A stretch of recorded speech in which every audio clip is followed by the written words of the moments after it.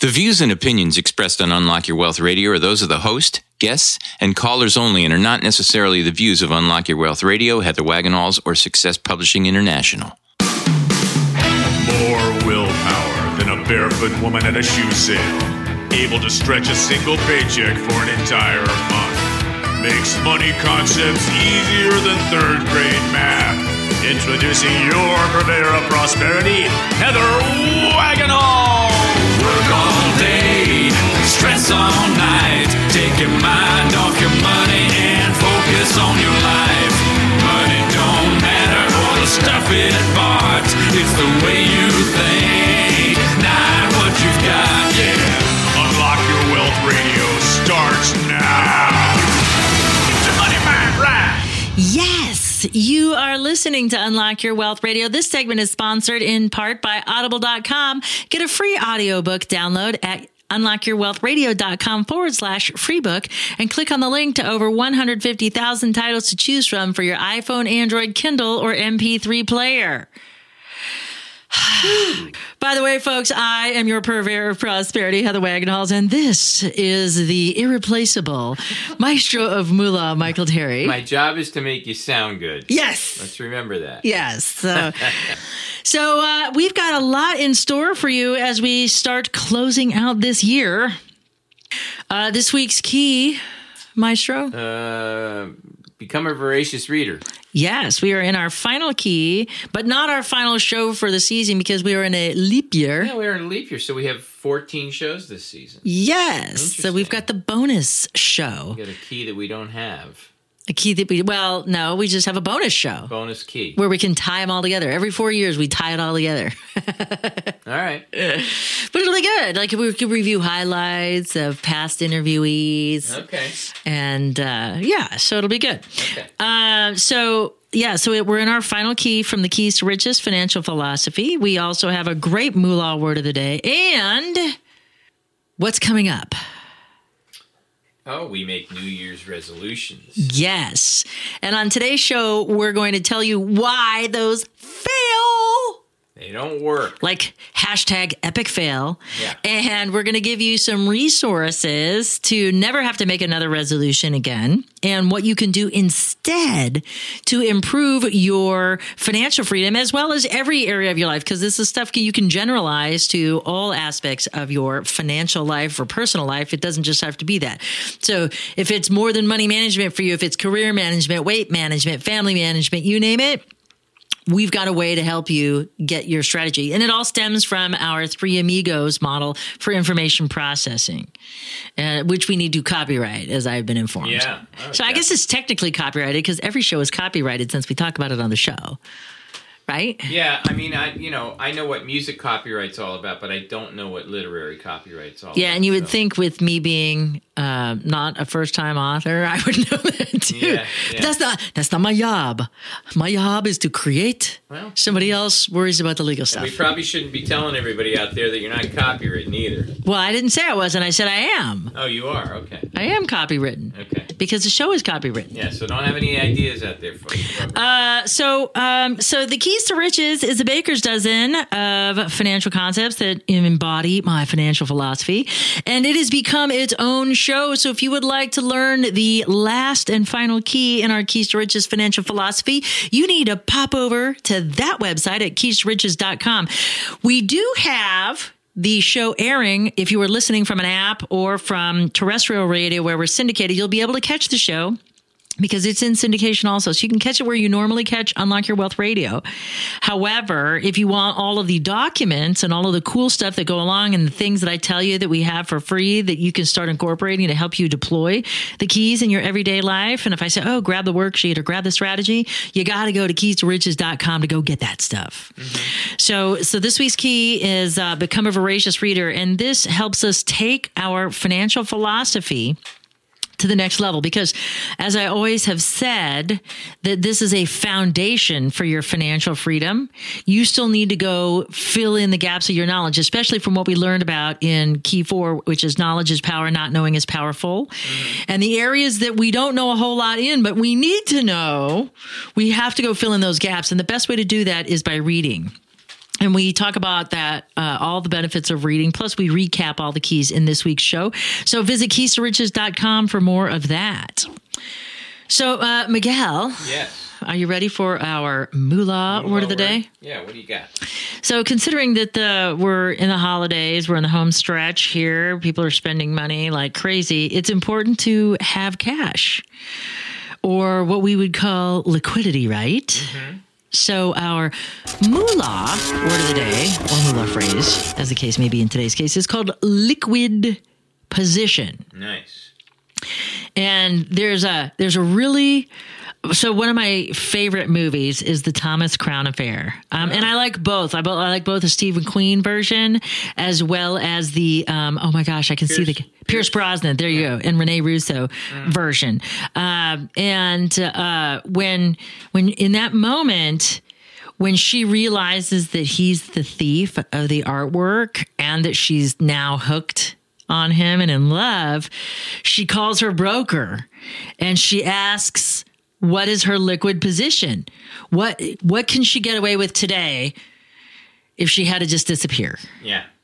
Because her heart's taking over. Her job, she's the insurance adjuster, right? Oh, that's right. Yeah. And so it's her job to bring him in. It was Faye Dunaway in the first one. Right. And it's Rene Russo in the second one. And so now she's, caught up emotionally. She did not take emotion out of this picture. Key 5. But it's a movie. Yes, it is a movie. But she calls her broker and says, what's my liquid position? What can I get away with today? Yeah. Like if I just had to disappear, interesting. What's that number? And so for those of you who don't know what liquid position is, this is the number she was looking for. Liquid position is the state where an investor's holdings can be easily sold or converted to cash. Oftentimes, this is because the holdings are in assets that are in high demand or have low risk. For example, if an investor's portfolio is comprised of mostly money market funds or government treasuries, these can easily be sold for cash, but tend to bear lower interest payments. So that's that trade-off that when we think about our tiered investment and savings, and we need to think of it in tiers, because we wouldn't put all of our eggs into the retirement basket because we also have quality of life concerns. We may have kids' college educations that we would desire to pay for. Right. And we have all these other things, plus, emergency funds. An emergency fund, you can't put in an IRA just to beat the taxes. Right. Because when you liquidate it, you're going to lose 30 cents of every dollar.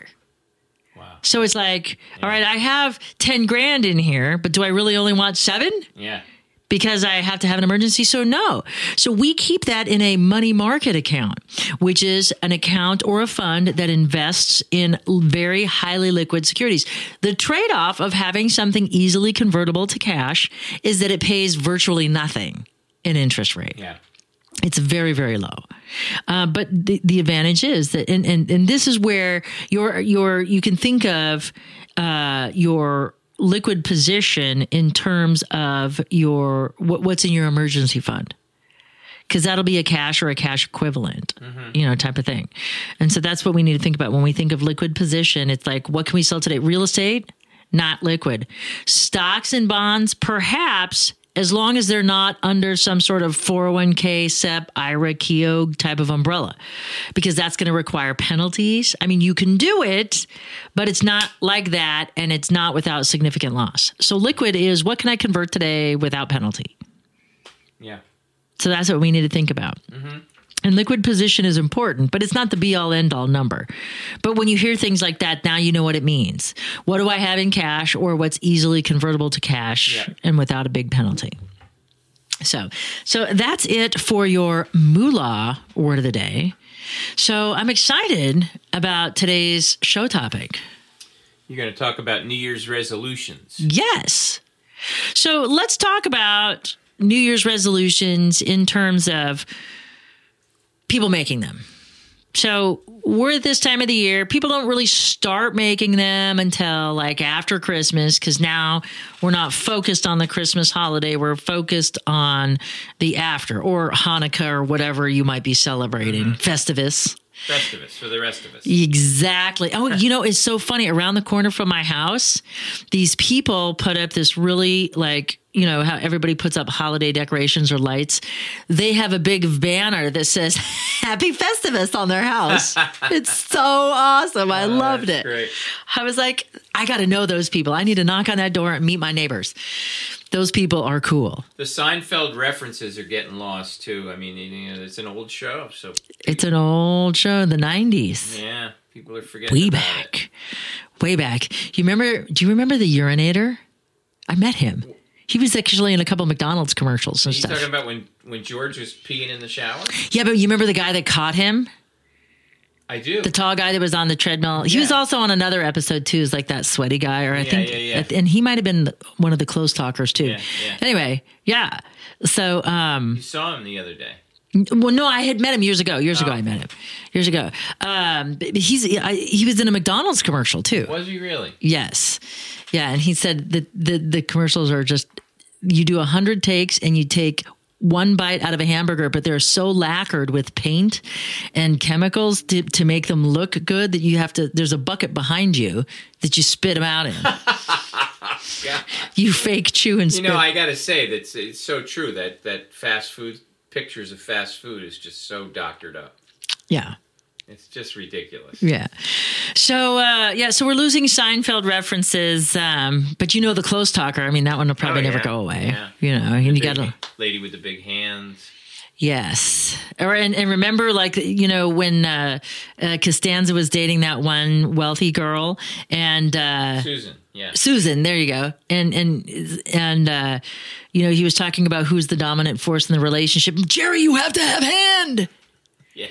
Or the dad, Serenity now. Yeah, Serenity now. I loved that from Costanza's father. So anyway, so we're in this part of our year here that we're going to start thinking about, all right, the year's over. I ate too much. I drank too much. I spent too much. I did whatever too much. Yeah. And so now we're thinking about the things we want to change. And everybody rallies around and they start comparing what it is that they're going to do in the new year. My New Year's resolution. Going to lose 20 pounds, save a couple $1,000. Yeah. Stop drinking. Stop smoking, stop whatever-ing. Yeah. Start doing something else. Yeah. And so we talk about it, and sometimes people get really excited about it. Oh, I'm going to do this and this and this. I used to. And I'd succeed for about a month. There you go. Yeah, what is the average, 17 days? People stick to their New Year's resolution for 17 days. Is that really? So they've taken a poll. Yeah. So there's a lot of studies done about it. What's really, really funny, too, is one of my friends owns a line of fitness facilities, workout places, gyms and things, and most people that are consistent in working out really loathe January because all of those resolutioners are in there and they're not replacing the weights where they belong, or they're sweating on the machines, or they're doing whatever to annoy you. And then they're gone. By the end of the month. 17 days. Yeah, with an average of 17 days, they're going to be done with their New Year's resolution. And but it's an inconvenience for that first 2 weeks, for the people who are consistent, they get annoyed by that. But so the question becomes, why? Yeah. Well, it's just it's a positive, it's some kind of positive affirmation that the majority of people can do, and they can fool themselves into thinking that they're going to pull this off. And 17 days they do, or they don't. Yeah. So there's great support for why it's set up to fail. So a resolution is a firm decision to do or not to do something. And it also, it makes me think of another word that an edict. So an edict is an official order or proclamation issued by a person in authority. So it's like a decree or an order or a mandate or a pronouncement, or a fiat. I mean, depending on how far back you want to go in languaging etymology, if you will. But inherently, it's designed to fail by its very nature. Mm-hmm. Because there's nothing in the resolution, I resolve to lose weight. There's nothing in the resolution that says how it's going to happen or what you're willing to do to make it happen. Yeah. So we throw out these resolutions and then we haphazardly think, well, I need to lose 50 pounds and I'll go to the gym. And if you're lucky, you get there and actually get out of the car and leave the parking lot and go into the facility. Right. But there's no strategy there. There's no way for that to be successful because there is no plan in place for that. Right. And that's the problem with resolutions. Because all a resolution is a decision. But a decision without a plan, a decision without consistent action is only a decision. Right. And that's the problem with New Year's resolutions or at any time of the year when somebody makes a resolution. So the key or the new question becomes, how do I achieve the things I say I want? What's your plan? And how do I do that in this crazy, biology-based money management perspective that we have here? And we're going to talk about that in a second because right now I have to tell you that this segment of Unlock Your Wealth Radio is sponsored by KeepMyID.org, the only service that actually prevents identity theft. All others are just monitoring services. Put your credit on lockdown for Unlock Your Wealth Radio listeners by visiting our website at unlockyourwealthradio.com/KeepMyID and click on the link to start protecting your financial future right now. Remember to use promo code WAGS. So as we answer this question of how do I take a biology-based approach to succeeding at achieving my hopes and dreams. And this is what we do in our third key, which is dreams with deadlines. That's our goal achievement strategy. And what if your goals aren't financial? Like, what if you're already practicing the Keys to Riches financial philosophy, but you want to be able to expand your ability to achieve goals, not just in your financial area of life, but your whole area of life? Yeah. Well, you can use our goal achievement strategy to do that. And as a matter of fact, I just thought of this too.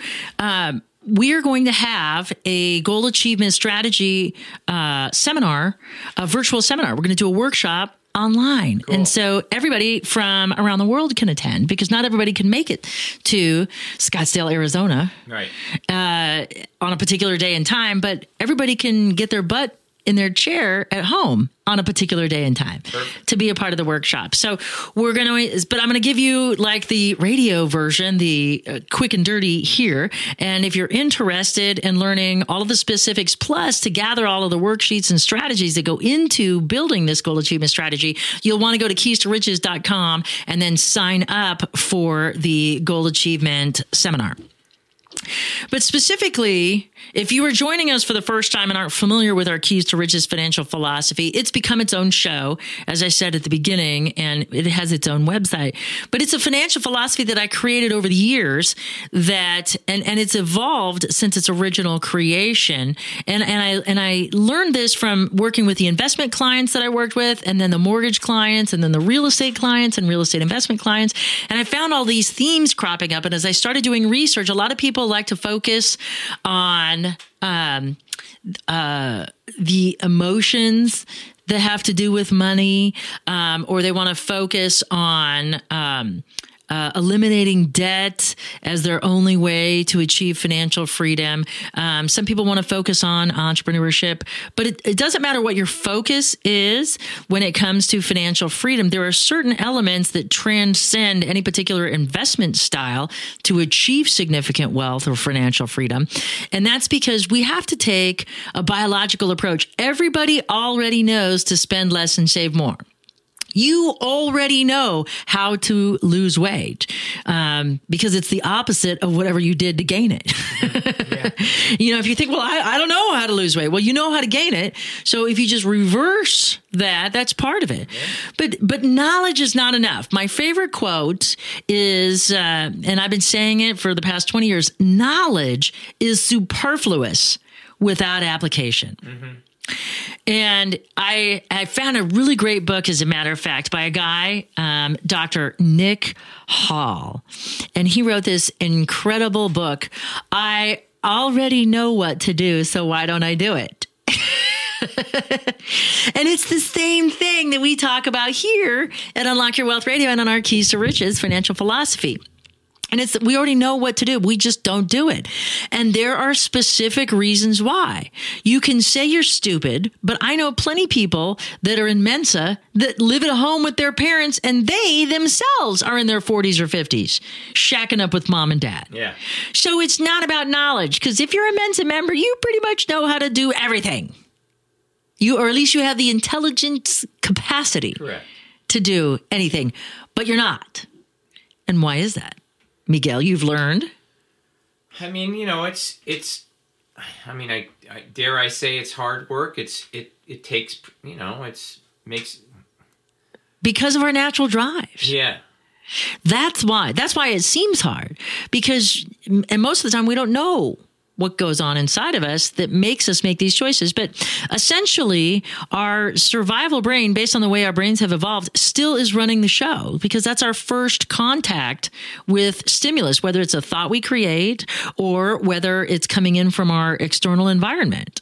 And even though we can invent computers that think faster than we do, we still work with that survival brain first. And so when we respond to things in our environment, we respond one of two ways: towards pleasure and away from pain. And so even though we know better, if we're starting to have a biological, physiological response, that is why we don't get the things that we say we want. Yeah. Because our ability to manage our physiology is not where it needs to be. It could be because we don't understand how our bodies work. Or maybe we don't even know how our bodies work, let alone understand it. Maybe we know what's going on, but don't understand specifically why. And so I came up with this really great explanation to be able to do this. And so if you are a scientific person, if you are a neurobiologist or a neuroimmunologist and do a lot of scientific work in the realm of the mind-body connection, it's legitimate. It's a legitimate area, and there is science that backs this up. But I am not going to give you the scientific overview. I'm going to give you my Heather Wagenhals version of it, and it's going to be in the ultimate layman's of terms, so there's no way you can't get it. Right. All right. Anybody can get this, because I'm going to use simple terms and a very basic explanation. And I'm just going to tell you how you work. And I've come up with this 3 amigos theory of information processing. And yes, it references the movie of the 3 amigos. And if you remember, it was Martin Short, Steve Martin, and my all-time favorite, Chevy Chase. Mm-hmm. And so, like, the 3 of them were all kinds of individually sort of hapless or crazy, but they had these unique talents. But when they came together, they were actually able to overcome odds and, trample the infamous El Guapo and save the town. And so that's kind of how I think about how the brain sort of works. Each one has its own little deal, and they can work together, but Not always. And so if we think about our brains in the term, so we think the brain is a physical structure. So we're talking about the way the mind processes things. And so we're going to shift gears and talk about the mind. And so if you think about it, we have three minds or three brains. We have our initial brain, which is our survival brain, and that keeps us safe. So it's got an inherently negative bias. And its idea is to keep us from touching the hot stove and out of the saber-toothed tiger's talons, if you will. Mm-hmm. And so we fear things. And so things that scare us or startle us or appear to be painful, like getting chewed out by our boss or having to do homework, that falls in that painful thing. Because if I'm doing homework, I can't be out in the street playing ball with my friends or whatever else. So we have our initial decision officer. That's who I call our survival brain. And he seeks pleasure and avoids pain in this moment. The next brain we have is our curmudgeon, and he has memories and emotions. So if the first brain doesn't get excited for any reason, but something can still be inherently negative, again, the curmudgeon is going to have a negativity bias too, and he's going to look to seek pleasure and avoid pain in this moment. And if he remembers something that was painful, even though it might not be threatening our survival, it can still trigger a physiological response that keeps us from making effective decisions. Because what happens is we never get to that third brain where logic and reason exist, and that's Logic Larry. He never gets to come out and play or do his thing unless the elevator goes up this 3-story building. The first level is the initial decision officer. Then you go to the second floor where the curmudgeon is. And only if you can avoid getting him biologically upset do you get to actually be logical and reasonable about something. Everything we do is colored. So even if we think we're perceiving reality, we have all these things in front of our ability to reason that keep us from it. There's cultural biases. We've got hand-me-down values that our parents and our peers have put down upon us. And then we have these biases and beliefs that we've learned along the way that may not necessarily benefit us in all situations. You know, the idea is that some of them keep us safe, but they don't. And so our reality gets colored. So when we do get the opportunity to be logical, we've got all these filters on reality that we may not even be able to clearly make an impartial assessment because it's been colored by so many other things as that stimulus travels up to that third story where Logic Larry can actually do this. But if we have a physiological response, our heart rate goes over 130 or we start dumping adrenaline, our body redirects its blood flow in the survival mechanisms to our extremities. So fine motor skills, reasoning, logic, all that goes out the window. Blood circulation cuts off to that part of the brain so we can get out of danger. And so if we have to overcome that first, likely we're not going to make effective decisions. But if we don't get to overcome that, we're not making decisions. We're just reacting as opposed to thoughtfully responding. And that's what makes these resolutions so difficult, because we create a resolution, we don't put a plan in place to support it, and all of our past behaviors are going to keep us where we are. Because every day I get up and I have 3 cups of espresso and 2 donuts, and then I get to work and I have another espresso to get me going, and then, I'm going to grab something in a package while I'm at the water cooler chatting up my buddies before I go back to my desk. And then I'm going to go pork out for lunch at the all-you-can-eat buffet. And then, you know what I mean? So it's just, and so we're also doing this financially. Yeah. We're doing this professionally. We're doing things that kill our careers, our wallets, our waistlines.